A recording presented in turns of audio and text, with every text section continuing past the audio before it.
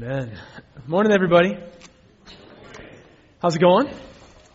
Everybody staying dry? Have a good weekend so far? I would love to have you take out your Bibles and turn with me to the book of Daniel. There in the Old Testament, a book we're getting pretty familiar with. This is week number 5, so we're on chapter 5 in Daniel. And if you need a Bible, there are red ones close to you on the row that you're in, probably in the seat in front of you. And Daniel 5 in those red Bibles is on page 810. 810. So, this series has been interesting. This series is called Thriving in Babylon. And what we've been doing over the last 5 weeks is looking at the story of Daniel and how he and his friends, Shadrach, Meshach, Abednego, how they related to the culture of Babylon. Babylon was a foreign culture. They spoke a language that was not familiar to them. They had practices and values that were not familiar to them. And Daniel and his friends had this unique role of living out this value system of the kingdom of God, a different way of living, right in the middle of Babylon. And so we've been drawing parallels to our place here and now as ambassadors of the kingdom of God here in our culture. A culture that in a lot of ways is very similar to Babylon, to ancient Babylon. And so when you think about your role as being an ambassador of the kingdom, our role together as the church, like we can pretty quickly fall into one of two camps. And neither of them is great. And the first camp is, we'll call it assimilation. And assimilation means we're just going to mimic the values of the culture around us. We've talked about it as kind of being like a stream, like you jump in the stream and the stream starts to flow and you just like get in the stream and put your floaties on and float on down the river. That's what we can do with the culture. And then what ends up happening though is that we lose our uniqueness. Do you recognize this tendency in your own life sometimes? Life of the church? That it can be hard to say like, wait a second, what makes us different from just the values of the people around us? What are the uniquenesses that Jesus offers kingdom of God people? And so assimilation is that first tendency. But on the other side, we can reject that. And we say, no, we don't want to assimilate. Assimilation, what we'll do is separation. We'll pull back. The current is dangerous. It's like the Arkansas River today. We actually have a river and it's pretty dangerous. Do not be one of those people who gets rescued from the river at flood stage. Every year, somebody will go to Walmart and buy a $2 floaty and try to go down the river at flood stage, and it is ridiculous. So don't do that. Apologize if any of those people were you last year. It's still ridiculous. Don't do it. So we're like, no, the current of culture is dangerous. We don't want anything to do with it. So what do is separation. We pull back, and Christians have been really good at this over the years. We just like, we put up borders and we create this little enclave of Christian subculture where we all listen to the same music and we wear the same t-shirts and we speak our own insider language because we don't want to be sullied by those people out there. Does that make sense? Assimilation or separation. Do you feel this tendency? Are you awake this morning, everybody? It's a rainy morning. What do we need? We need some jumping jacks or something? Get rolling. So we want to avoid assimilation. We want to avoid separation. The thing that Daniel calls us to do is how to be in this world, how to be firmly planted in this world. And yet, how to keep our uniqueness as kingdom of God people. This is what Jesus says. He says, you are the salt of the earth. Like you have a gift to offer, but you can only be salty if you remain salt, if you remain unique and different. But you can only add the flavor if you're actually there planted in this world. So, this is what Daniel and his friends are teaching us how to live this out in our day, in our ways. Now, we're going to talk about the story of Daniel chapter 5. Daniel chapter 5, we have this picture, the story is depicted by this Rembrandt painting from like 1635. And this is called the Feast of Belshazzar. How many of you know that old Johnny Cash song, Belshazzar? Have you heard that? You've been weighed in the balance and found wanting. You know that song? Nobody knows Johnny Cash songs either. I tried to get Glenn to sing that song as our response song this morning, but I've heard him do karaoke. He's actually pretty good at Johnny Cash. You can ask him to do that. But this is this painting. Now, Rembrandt, as he painted this in 1635, he was not trying to get an accurate portrayal of what we're going to talk about here in Daniel 5. these people are white. And you might say, thank you, Captain Obvious. Yes, these people are white. This is not what ancient Persians looked like. This is what Europeans in the 16th century looked like. And so Rembrandt he's pulling the story from Daniel 5 and he's making it contemporary for his audience in his day in the 1600s. And so what Rembrandt did in this piece of art, we want to do today. We want to say, what is this story? How do we capture the essence of it? And what does it speak to us today? And one of the things I love about this painting is it captures, as this strange figure writes on the wall, this divine graffiti, you see the king Belshazzar, he's just absolutely dumbfounded. He captures the fear, this kind of disorientation that this message has. And so as we read the text here in Daniel chapter 5, you can just look at the artwork and listen if you want to. You can follow along if you want. I'm going to go through and just read this whole story in Daniel 5. And so try to stay engaged with this text. Powerful stuff. Now King Belshazzar gave a great banquet for 1,000 of his nobles, and he drank wine with them.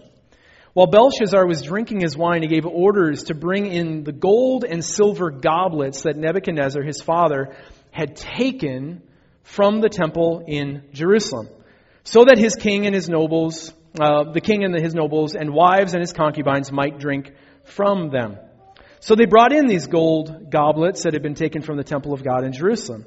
And the king and his nobles, his wives and concubines drank from them. And as they drank the wine, they praised the gods of gold, silver, of bronze, iron, wood, and stone. Now suddenly, fingers of a human hand appeared and wrote on the plaster of the wall near the lampstand in the royal place. The king watched the hand as it wrote, and his face turned pale, and he was so frightened that his legs became weak and his knees were knocking. The king summoned his enchanters, astrologers, and diviners.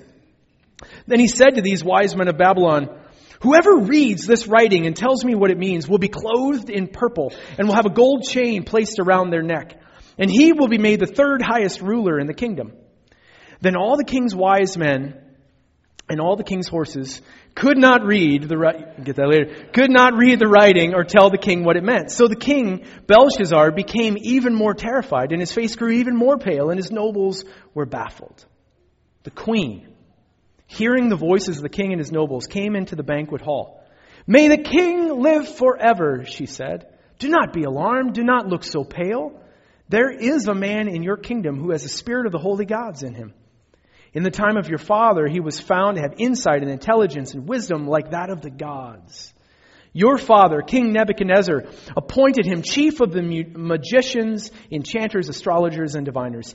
He did this because Daniel, whom the king called Belteshazzar, was found to have a keen mind and knowledge and understanding. And also, he had the ability to interpret dreams, explain riddles, and solve difficult problems. Call for Daniel, and he will be able to tell you what this writing means." So Daniel was brought before the king. And the king said to him, "Are you Daniel, one of the exiles my father the king brought from Judah? I have heard that the spirit of the gods is in you, and that you have insight and intelligence and outstanding wisdom. The wise men and enchanters were brought before me to read this writing and to tell me what it means, but they could not explain it. Now I have heard that you are able to give interpretations and to solve difficult problems. If you can read this writing and tell me what it means, you will be clothed in purple and have a gold chain placed around your neck. And you will be made third highest ruler in the kingdom." Then Daniel answered the king, "You may keep your gifts for yourself and give your rewards to someone else. Nevertheless, I will read the writing for the king and tell him what it means. Your Majesty, the Most High God, gave your father Nebuchadnezzar sovereignty and greatness and glory and splendor. Because of the high position he gave him, the nations and the peoples of every language dreaded and feared him. Those the king wanted to put to death, he put to death. Those he wanted to spare, he spared. Those he wanted to promote, he promoted. And those he wanted to humble, he humbled.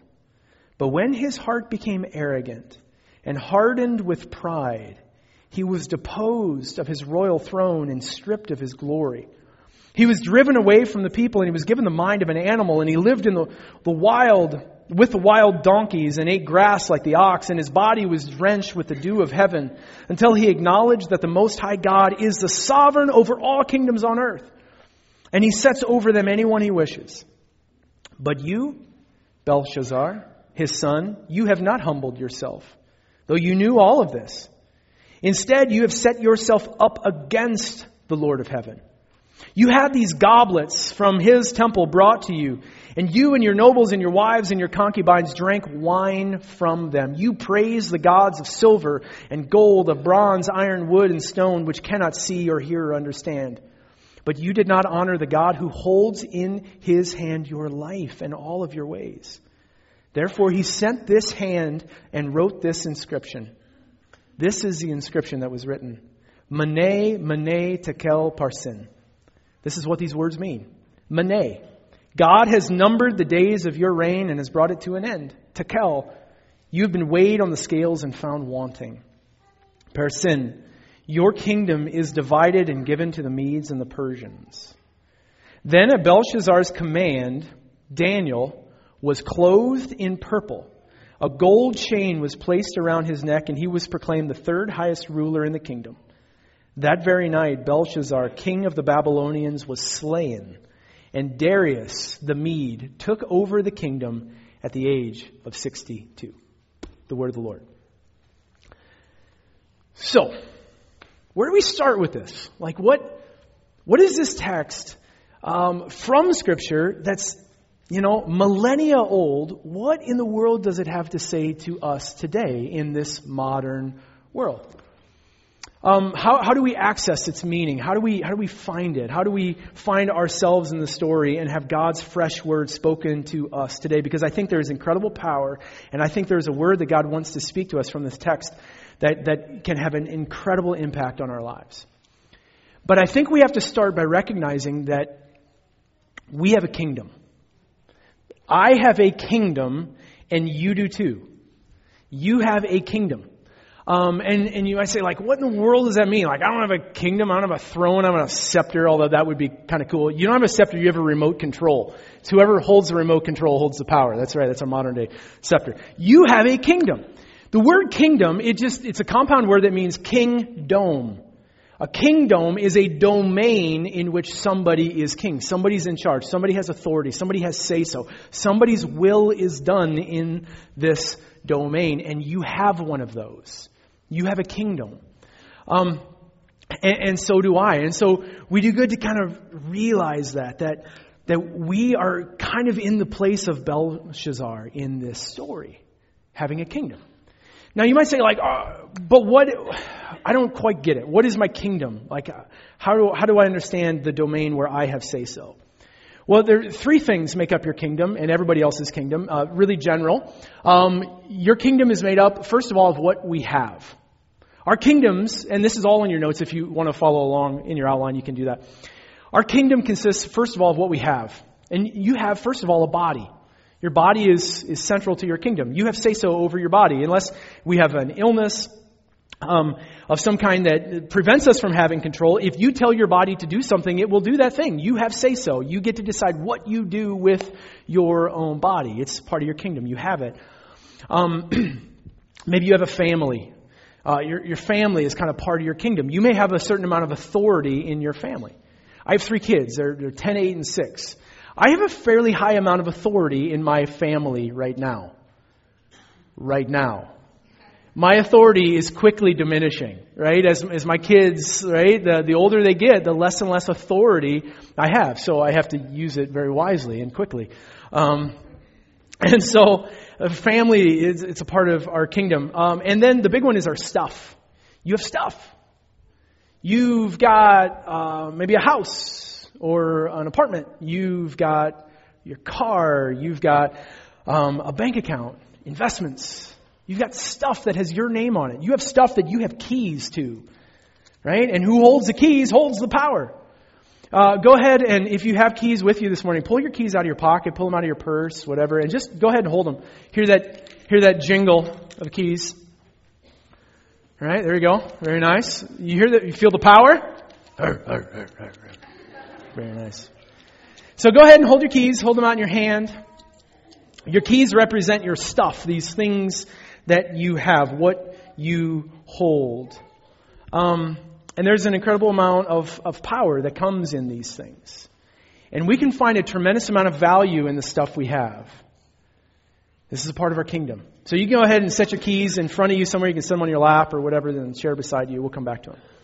But that's not just our kingdom, is what we have. Our kingdom is also what we do. It's what we do with our bodies. It's what we do in the world. We get value from the stuff we create, from what we do, how we work in the world, the things that we're good at. If you are a student, then what you do is go to school. And what you do is play sports. What you do is learn. And it's a valuable thing. It's a part of your kingdom, your domain. If you work, whether it's in the home or in the marketplace, what you do matters. It's a part of your domain. Some of you are retired, and so you don't do the things you used to do. But you still do stuff. You have hobbies. You serve. You volunteer. You are still adding value to the world. This is what we do. And we can find a tremendous amount of value from that. It's a part of our kingdom. But then the third big component, what we do, what we have, the third one is what people say about us. Our street cred. Our reputation. Now, 20 years ago, your reputation only came up when your name came up in conversation at the coffee shop. What did people say when they mentioned your name at the coffee shop? Like, what was the conversation like at that point? But today, it's a whole lot more like sort of right in our face all the time through social media.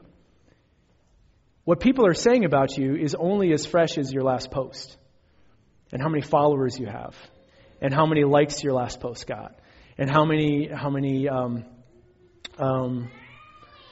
views your last video got. And so we can like all of a sudden our value, our kingdom can start to shake because people aren't saying anything. You like put this post out in the world and like it's crickets on the internet. Like nobody cares about what I have to say or what I do anymore. Or likewise, if like, oh no, there's all this chatter about these things that I'm posting, man, I get a lot of value from that.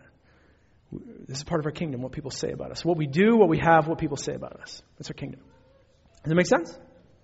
Now, some of you might be saying, okay, I'm thinking about this, like, okay, but my kingdom is really small. Like, I don't have a very big kingdom at all. Others of us have a pretty massive kingdom. Like, we've got lots of authority. We've got lots to say, so we've got lots of keys. But here's the thing, is no matter how small our kingdom is or how big our kingdom is, we usually tend to operate by saying, the point of life is to expand the borders of our kingdom. If my domain can just be bigger, if I can have more authority, if I can have more wealth, if I can acquire more things, if I can get that promotion and get people to think better of me, it's going to be good. It's going to be better. Like the bigger the kingdom, the better. And then once we have the stuff, what do we have to do with it? Protect it, preserve it, secure it, ensure it. Lock it up so that nobody else can have access to it. So we expand our kingdom and then we protect our kingdom. But here's the problem. Here's the problem. Here's the futility of this way of thinking. Is that your kingdom and my kingdom, they're temporary. They're vulnerable. They will only last a very, very short time. And here's an example. So my wife wanted to like kind of reorganize, and so she's cleaning out our son's closet. And his closet kind of functions as a storage closet because little small clothes, you have extra space, to store things. And so we are going through this closet, and in the back of the closet, like one of the last things hanging on the rack, dig out this gem from the glory days. Right? Wrapped in plastic, hanging on a hanger in the back of the closet. Now, when I put this on, I don't want to shock you guys by how cool I used to be, but I realize some of you may be shocked. This is a Letterman jacket from Highland High School in Berlin, Ohio. This was back in the day when they put your ACT scores on the front of your Letterman jacket. Yep. And this is known as Miller Soccer Track back in the day. This jacket for me represents like the height of glory. Right? I remember as a junior high kid, a freshman in high school, like looking at those others, those older kids who had these Letterman jackets that had a letter because they were good at sports and they had these pins on them and they were just kind of decorated with like they had accomplished something, they had achieved something, they had a kingdom that I wanted. And so like as a kid, I worked really, really hard to expand my kingdom. I worked really hard. And I went to a small school, so it was pretty easy to be good at sports. And I got pretty good at sports. And I had some trophies and medals and letters. And I wore this jacket around with pride until you get to a place where it's not so cool to wear your Letterman jacket anymore. Once you hit 36, it's cool to pull it back out. I wear this around town. I don't do that. This thing that I sacrificed for that represented like the pinnacle of glory for me, it sits in the back of my son's closet wrapped in plastic. It's like this faded glory that no longer matters. The next time this coat is going to be pulled out is going to be when one of my kids is invited to a 90s theme party. Oh, yeah, back in the day. Glory days. And that for me functions as an image of those things in my kingdom and in your kingdom that we work so hard for. We work so hard for and we find so much value in, and they're temporary and they're fleeting, and someday they won't matter to us at all anymore. Someday my reign as king will be over. And so will yours. Someday my house will belong to someone else. Someday my stuff will belong to someone else. Someday my body will rebel against me and not listen to my will. And someday my trophies and all these relics of the glory days will be proudly displayed in the homes of my children. Or end up in a landfill. Either way, I don't know. We don't like to think about this stuff. It's not pleasant, but it is the truth. And this is what Daniel 5 is teaching us. It's that our kingdoms are diminishing. And they diminish quickly. In Daniel chapter 5, we pick up on the story years after Nebuchadnezzar has died. If you remember last year, and the story's kind of retold as I read it here, Nebuchadnezzar was kind of the king who's at the pinnacle of the Babylonian Empire. And last week, Howard talked to us about how Nebuchadnezzar was so full of pride, and he said, look at my kingdom, I'm on the throne, I did all this with my hands. And so God humbles him and sends him out to pasture, and he loses his mind, and he's out with the beasts of the field. And Howard showed this image of just kind of weathered, grotesque look. Who's this man of the woods? Picture. Oh, that's not the picture. That's a different picture. Man of the woods because of his pride. And some of you will get that, some maybe not. And so Nebuchadnezzar dies. And for 7 years after Nebuchadnezzar dies, there's this Game of Thrones happening. There are 3 kings that rise to power and 3 kings are deposed. Incredibly violent, incredibly, just kind of all this chaos and turmoil in the kingdom. So finally this guy Belshazzar, he seizes power. And he does it by cooperating with his dad. So his dad is on the throne, he's on the throne, first in command, second in command, and that's why he makes the promise to anybody who can read the writing, you'll be third. Right? You'll be right beside us. So Belshazzar he's on the throne. He's clutched the power. But all of this turmoil, all this chaos inside the kingdom, it has caused the glory and the power of the Babylonian kingdom to fade. And so his kingdom is diminished. But not only that, there's this huge threat from outside. That there is this new kingdom that's rising up, that's gaining steam, as there always is, another empire, another power structure. And this is the Medes and the Persians. They've aligned themselves together, and they are advancing on Babylon. And in fact, they have been camping outside the gate and sieging the city, putting the city under siege. So this is where Daniel chapter 5 happens. The writing is on the wall that his kingdom is very quickly going to be turned over to somebody else. How in the world do we deal with a diminishing kingdom? Like knowing that our kingdom, it's temporary, it's not going to last forever. How do we deal with it? Well, Belshazzar, in chapter 5 here, he teaches us a couple of things, a couple of options for how we deal with our diminishing kingdoms. The first one is distraction. We can distract ourselves.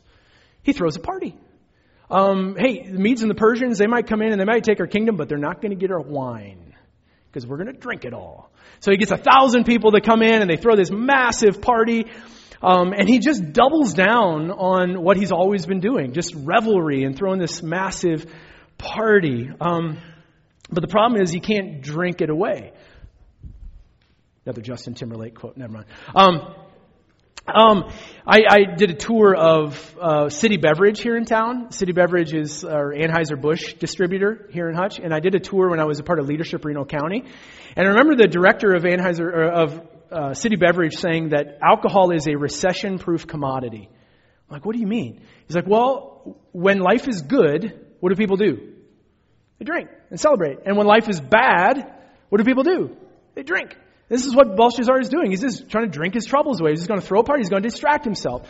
And so what we can do when our kingdoms start to slip through our grasp and start to diminish, we can just do whatever it is that we have done to distract ourselves. We can just sort of go on spending sprees, and we can eat and drink for tomorrow we die. And just kind of this hedonism. That's one option. Another option is we can relive the glory days.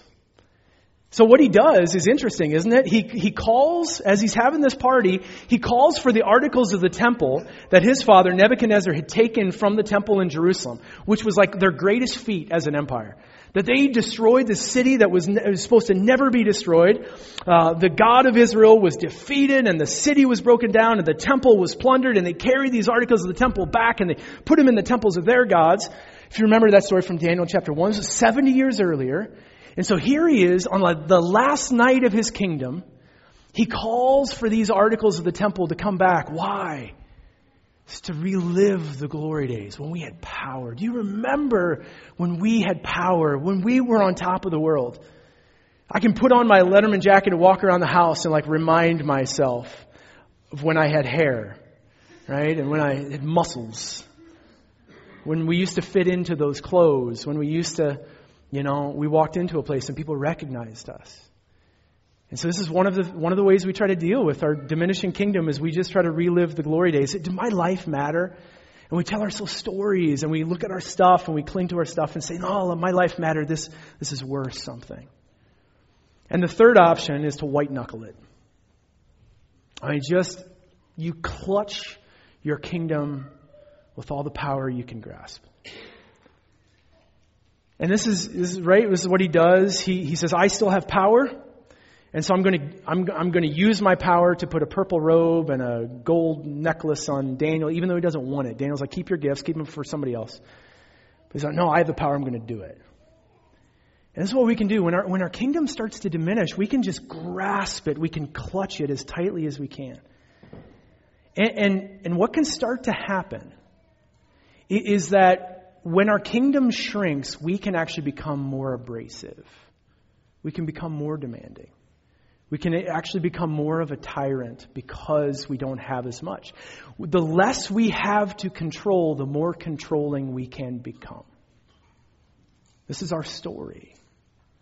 This is a story of how we deal with the diminishing kingdom. But the writing is on the wall. This divine graffiti that is so brilliant, so compelling, and it fills Belshazzar with so much fear. And we can be gripped with fear too. And what am I going to be? Who am I going to be when my kingdom is gone? When I don't hold the keys anymore? And that's a fear that Belshazzar feels. Now as we talk about the divine graffiti here in Daniel 5, I want to talk about some other graffiti. A graffiti artist who's probably the most well-known graffiti artist around the world. His name is Banksy. How many of you have heard of Banksy? Made the news this last week. We'll get to that in a minute. But Banksy got famous maybe 15 years ago now by this really funny and political and prophetic graffiti art on walls around London. And Banksy has become, nobody knows him. His identity is unknown. But his works have become to have a Banksy on your wall is one of the highest honors because his artwork is just think about this for a second. All good art points to a truth that everybody else sees but nobody notices. All good art points out something that says, wait a second, there's a truth in that we need to see, we need to hear. And this is maybe one of Banksy's most popular works, this little girl releasing this heart-shaped balloon into the world. And it says over the top right-hand corner, there's always hope. She's releasing hope. And so Banksy, by the way, I loved it. I think it was 2007, he broke into 4 museums, really prestigious museums in New York City, snuck one of his own paintings in to each of these museums under a trench coat and hung them on the walls in the museum to do reverse theft. Like, he's not stealing paintings, he's putting paintings on the walls in these museums. I think that is the funniest thing ever. So this is what Banksy does. So this last week, he makes a print of this particular image here. And it's sold at this really prestigious art auction in London. And the bidding goes on, and the final bid on this piece is $1.4 million. Somebody wants to own this thing for $1.4 million. And as the gavel falls, many of you have heard the story, right? You've seen it in the news. What happens? It self-destructs. There's a shredder built into the bottom of the picture frame that shreds this painting that is just sold for a fortune. Like, how many of you watch that and were just like, that is the most brilliant thing I have ever seen? Now, by the way, they didn't charge the people. When you pay $1.4 million for a piece of art and it self-destructs, you don't have to pay for it, just in case any of you are in that world. It shreds itself right as the person who, before they can possess it, it's gone. Is that brilliant? What's he saying? You see, when his graffiti is on the wall, who owns it? Everybody owns it. Right? You can drive by and you can appreciate it, but you can't possess it. You can appreciate art, but you can't own it. Because the moment you try to own it, the moment you try to clutch it, the moment you try to grasp it, the moment you try to get value from it and have it, it's gone. It's gone. This is the message that Banksy is telling us. And this is the message of Daniel chapter 5, that we try to get so much value from what we have, from what we own, from what we do.